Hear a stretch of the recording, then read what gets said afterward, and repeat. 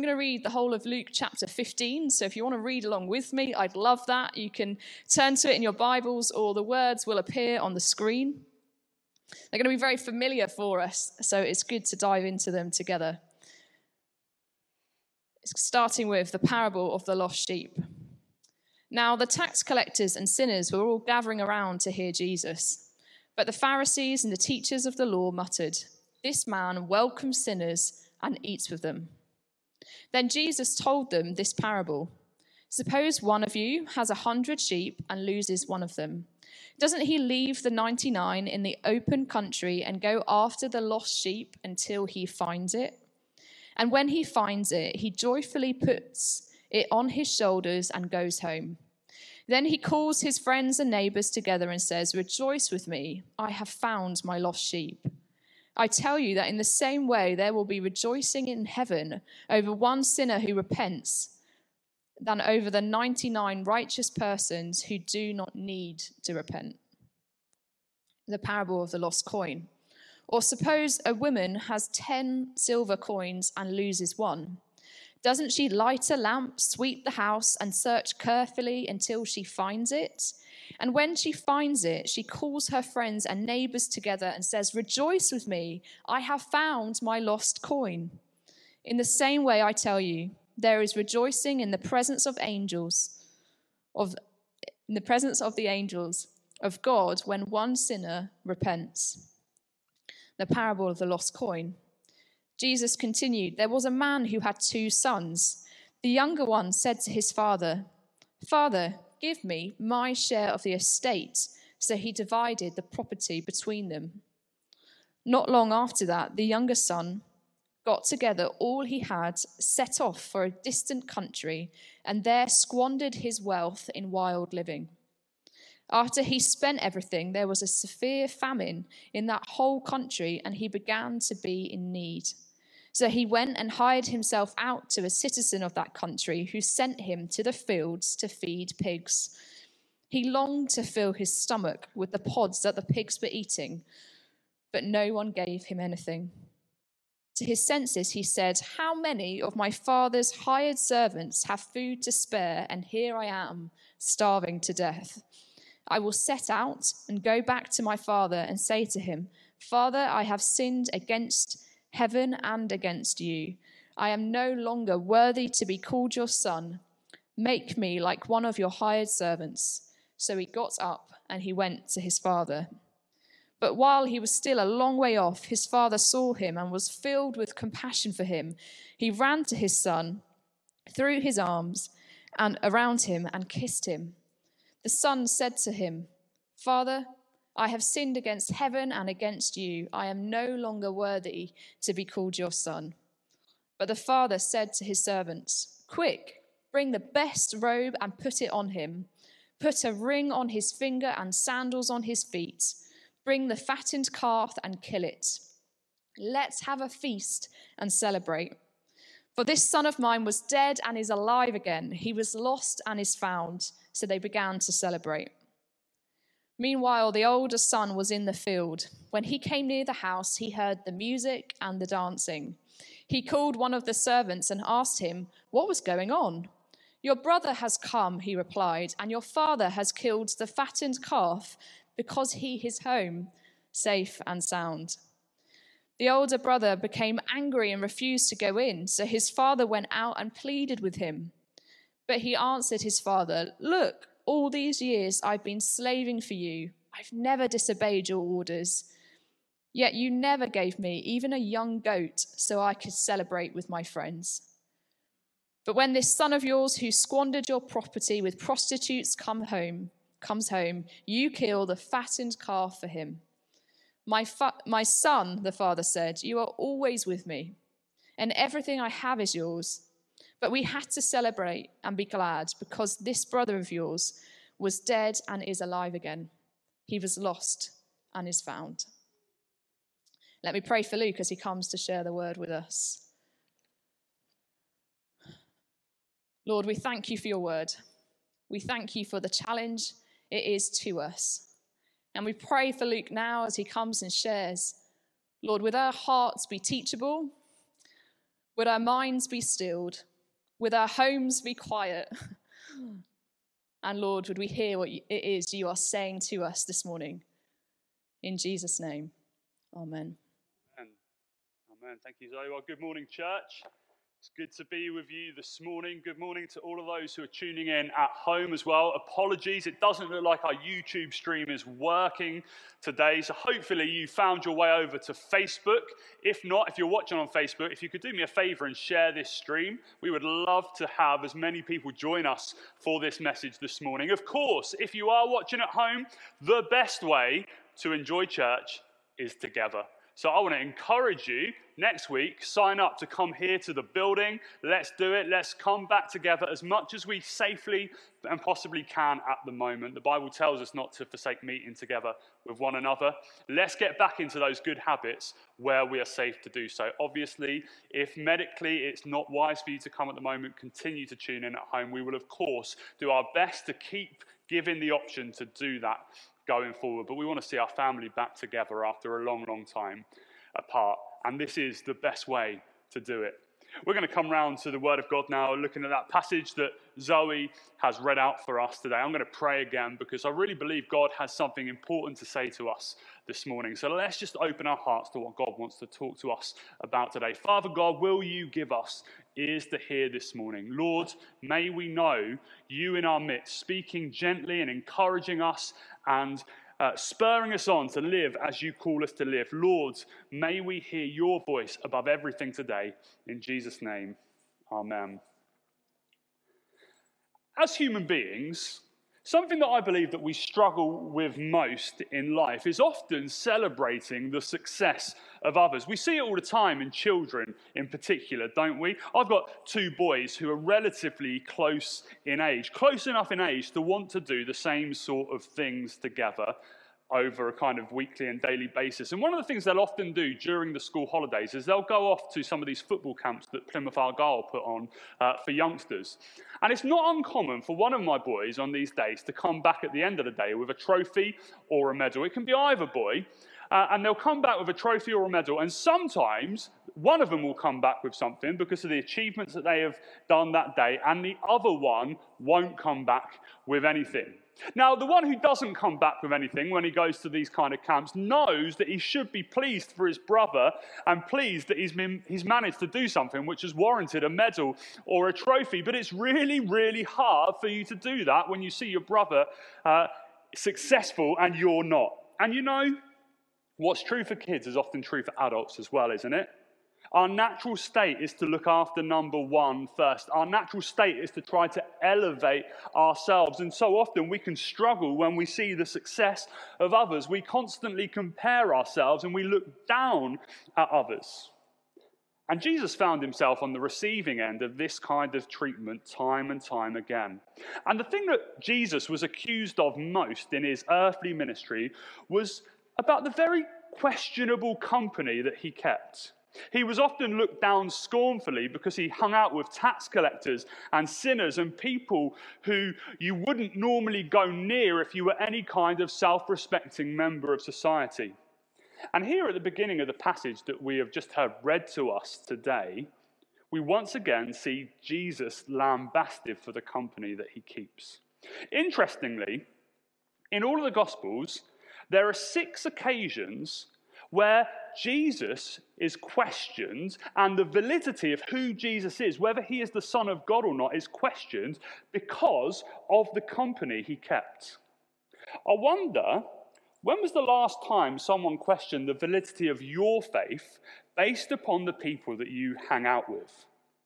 Our problem is that so often we sanitize our faith so much that we only ever really hang out with people who are a little bit like us. And we see it, don't we, in the way that we conduct church so often. That's why when change happens within church, when a group is started or a group is stopped or a group is suggested that there's going to be some change in the middle of it, and it might mean that we don't get to hang out with the people that we really want to hang out with so much, suddenly we get all funny about it, and we can struggle because we're hanging out with different people who are not like us. If you're anything like me, the chances are that what happened to Jesus here hasn't really happened to you all that often. The fact that he was lambasted for the company he kept. Maybe, if at all. But this happens to Jesus, according to the Gospels, 6 times across a 3-year ministry period.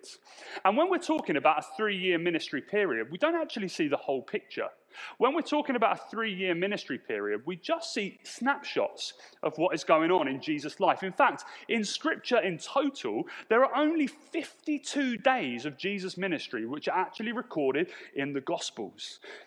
So the fact that Jesus is questioned 6 times out of 52 occasions for the company he kept suggests that this was a really frequent occurrence for Jesus, that people were constantly looking at him and saying, I can't believe he's hanging out with him, or I can't believe he's hanging out with her. You see, Jesus didn't come for the healthy, but he came for the sick. People looked at the ministry of Jesus and they became angry. It made them jealous. It made them compare. And what I want to see from our passage today is these stories that Jesus tells are a direct response to these feelings that have been conjured up in the lives of the Pharisees. And Jesus uses 3 parables here to contrast the heart of a Pharisee and the heart of heaven. One of the things that a lot of these passages that we've looked at together over the past few weeks have done is that they've caused us to look inwards, haven't they? They've caused us to examine ourselves, to examine our hearts, to examine our motives. And I know for some people that's not necessarily been a very comfortable experience.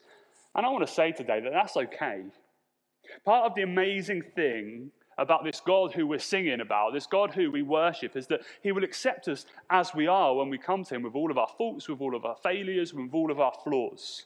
But he won't leave us as we are. He'll begin a good work in us. He'll begin to knock off those rough edges. He'll begin to deal with some of the deepest and darkest hang-ups in our life. He'll begin to make us more like Jesus. It's a process that the Bible calls sanctification. And at times, that feels uncomfortable. But know that in the midst of the questions, in the midst of the feelings, in the midst of the emotions that it might raise in our life, that God is working on your life to make you more like his Son. And as we look a little bit deeper into this chapter together today, I want us to ask the question, each and every one of us, do I have the attitude of a Pharisee or the heart of heaven? So as we begin this passage together today, what we see right at the beginning is the Pharisees, they're grumbling. They're grumbling because these tax collectors and these sinners and all of these other kind of immoral people are coming to Christ and they're being drawn to him in this moment. And once again, their comments portray something of the attitude of their heart. They're prideful. They think that because in their minds at least, they go above and beyond what the law requires, that they're somewhat a better class of human being than everyone else, particularly sinners like this. And in a direct response to their grumbling, Jesus speaks into their situation with 3 parables. Remember that a parable is a story which contains a spiritual reality. And in these parables, in each one of these parables, Jesus conveys heaven's heart towards the lost, and he challenges our hearts in the process. And in this instance, Jesus tells 3 stories which essentially contain the same message in each one. You know, it's easy, isn't it? The longer we walk this journey of faith together to become so dogmatic, so set in our ways, so no longer teachable, it's easy to get into a habit and an attitude of thinking it's our way or the highway. And that's what happened in the life of the Pharisees. And these parables, they're told to highlight that actually these people have come so far away from heaven's thinking on the matter. And to highlight this, what we see in these 3 parables that we've heard read to us this morning are essentially the same pattern played out in each and every one. There's a dilemma, there's a solution, and then there is a response. And in setting out these stories in this particular way, Jesus highlights the value of the lost when it comes to God. We see the dilemma of a lost sheep. A shepherd who has 100 sheep loses one. The second parable, it conveys a similar tone. A woman has lost a coin. To most people, this coin wouldn't have been that valuable. It's probably about a day's wages, but this was incredibly valuable to her. And then the final parable is the most detailed parable of the three. A son who has a wealthy father says to his dad, "Dad, I want nothing more to do with you. I'm not prepared to wait any longer for my inheritance. You are dead to me. Give me what is mine, and I'll go off and I'll live my life the way that I want to live it." And heartbroken, the father does what the son desires. And the son, he goes off into the sunset and he begins to squander his wealth on wild and extreme living. And in portraying these pictures, Jesus is highlighting once again the state of the tax collectors and the sinners before God that these Pharisees are so bothered about. And he says they're lost. They're lost. They're absolutely lost. They're like sheep that have gone astray and they can't find their way back. They're like a coin that has been lost, an inanimate object which has no ability to do anything about its situation. They're like a prodigal son who has chosen to wander off and make bad decision after bad decision to the point where he lets it all slip through his fingers. And to top it all off, he finds himself in the midst of a famine and he's forced to do a job that no self-respecting Jew would ever do, feeding pigs. And so hungry, he looks down at this swill that he's feeding the pigs, and suddenly he finds himself desiring what the pigs are eating. And here's the thing.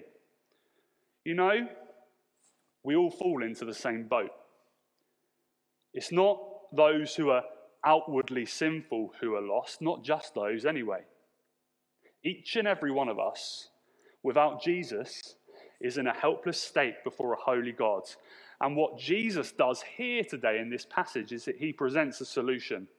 For the lost sheep, the shepherd goes off in search of it. We're not told what the shepherd did with the other 99 sheep on this particular occasion. He could have left them with a neighbor on a hillside to look after them. But often parables are meant to be intentionally surprising.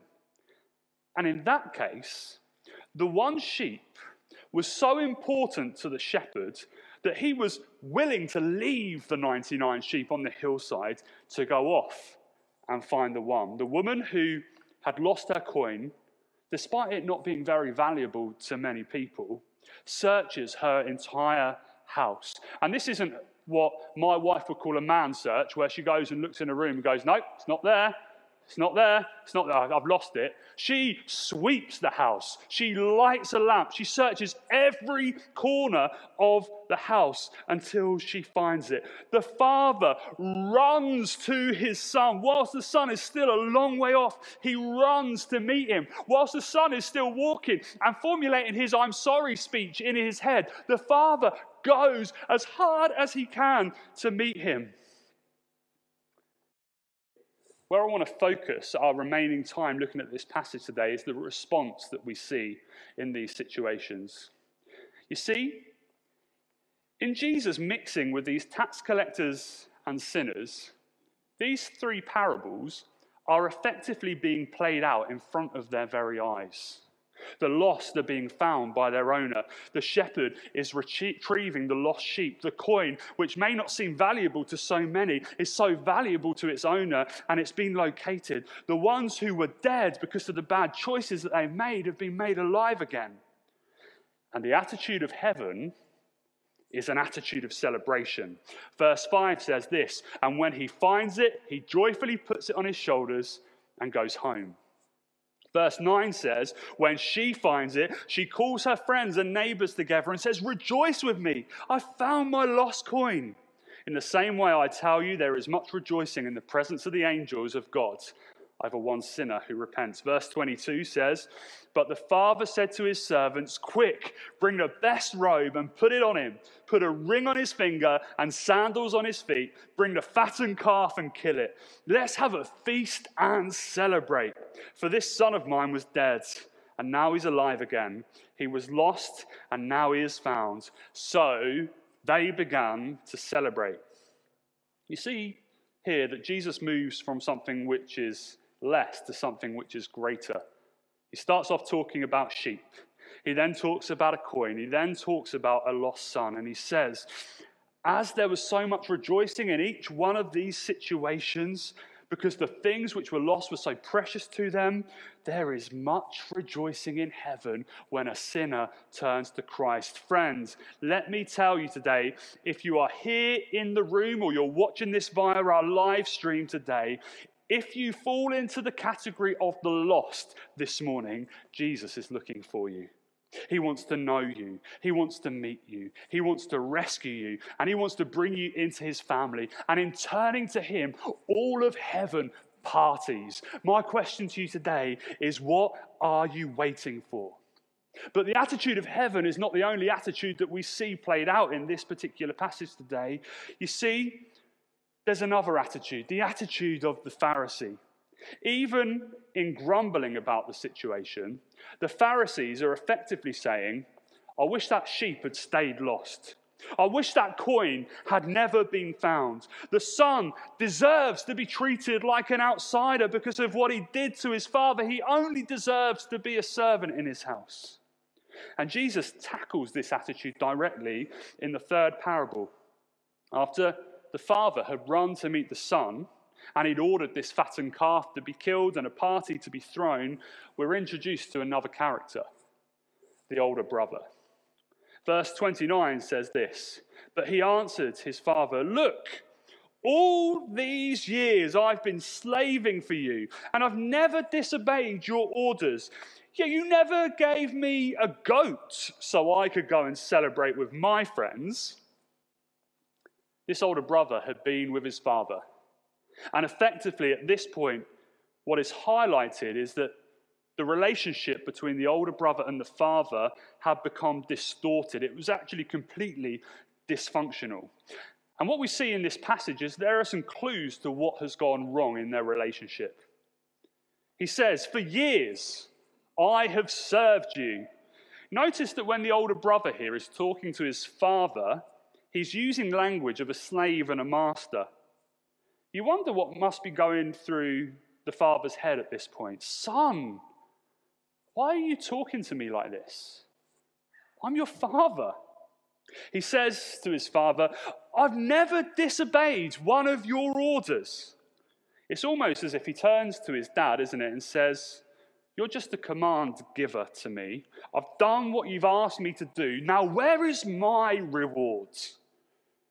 What we see in this story of the older brother really is a gentle rebuke to the religious and the Pharisees, where Jesus is pointing out that actually their relationship with God has become out of kilter. They might not have even realized it or recognized it, but it has.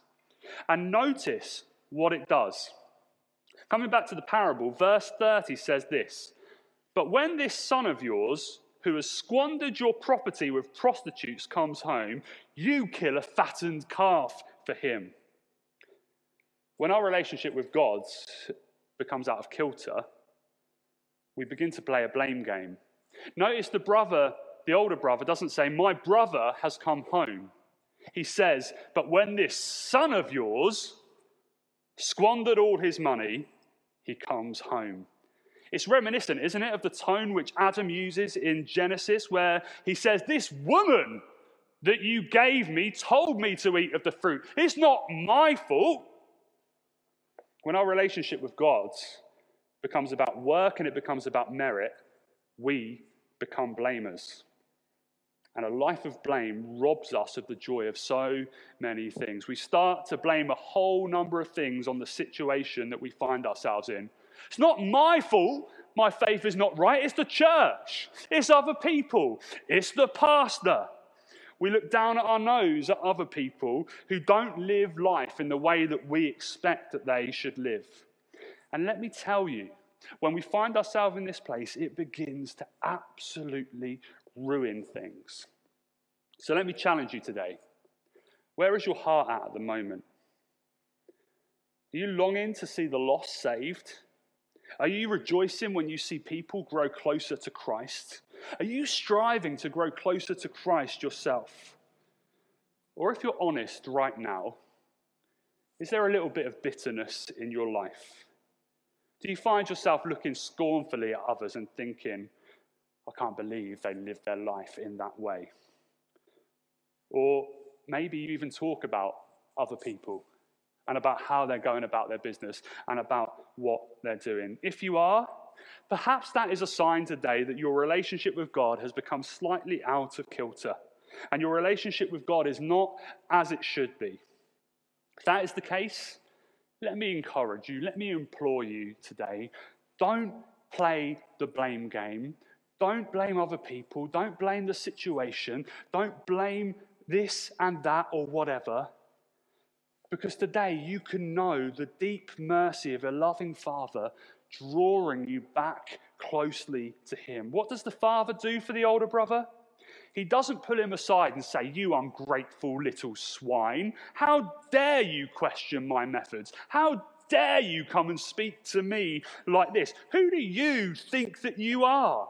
Which, let's face it, he probably would have been totally within his rights to do at this time. But no. The Father treats the older brother just as he treated the younger brother, and he comes to him. Verse 28, the older brother became angry and refused to go in. So the father went out. Do you see that?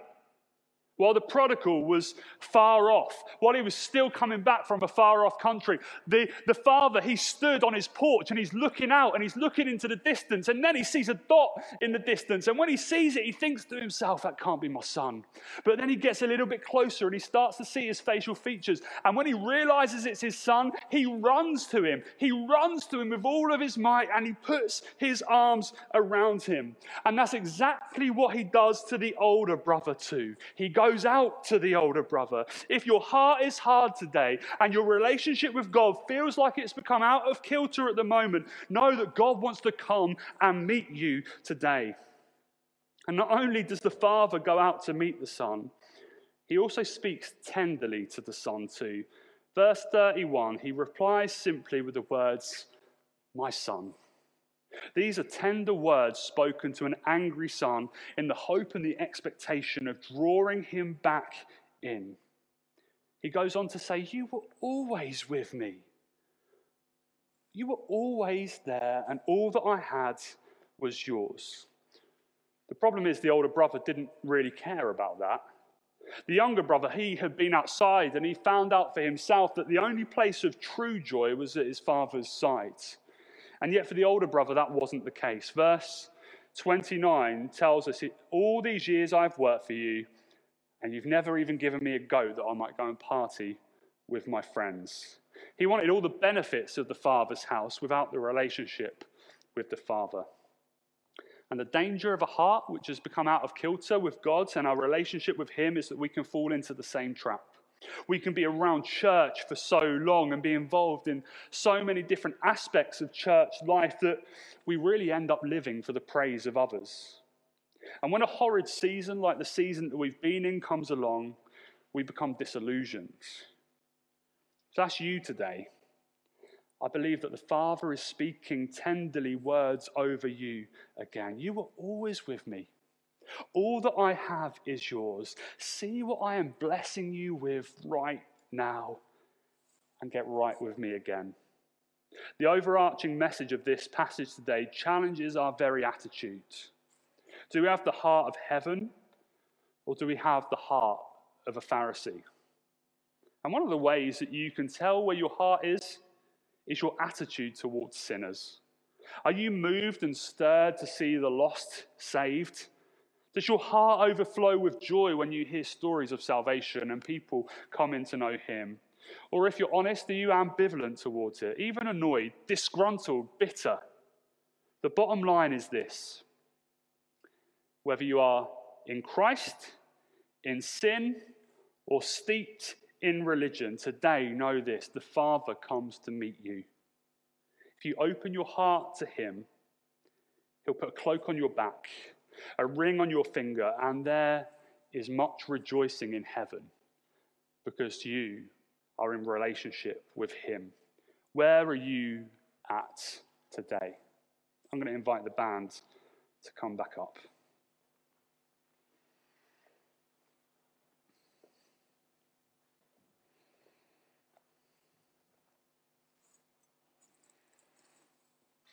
And if you're in the room, I'm going to invite you to stand.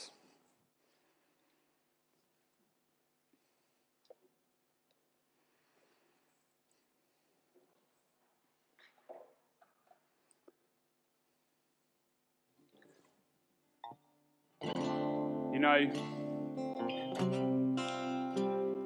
one of my problems, I think, is I'm not very good at admitting when I'm struggling.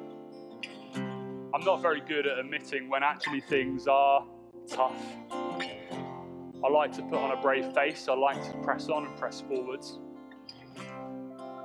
And you know what? I don't think I'm the only one that does that. And when it comes to our Christian faith, when it comes to our journey with God, so often it can be even harder. So often we do want to put on our Sunday best. We don't want to admit that we're not the perfect Christian that we try to portray that we are. And all that really does is it drives a bigger wedge between us and God. Because in our weakness, God's power is made perfect. Because we stop striving for those things which aren't important. We stop striving for the praise of others. And then we allow God to come and do a work in our heart. So today, whether you're watching this on live stream or you're in the room, let's use this worship time now as the band lead us to really search our hearts once again and be honest with God. And if today you find yourself in a place like the older brother, allow God to come and meet you again and speak those tender words over you and draw you back in. Father God, Lord, we recognize today that so often we can be like the Pharisees. That we've sanitized our faith so much that we hang around in our nice middle-class bubbles, whilst there is a world outside our doors who are lost and who are heading towards a lost eternity. Lord, help us to be more like Jesus. Lord, may people question the validity of our faith because of the company that we keep. Lord, may people look at us and wonder why on earth we're hanging around with the people that we're hanging around with. We thank you, Lord God, that you came for the lost, you came for the broken, you came for the hurting. Lord, today may we hear your words spoke tenderly over that we might follow your example and go out. Have your way, King Jesus, today. Your holy name. Amen.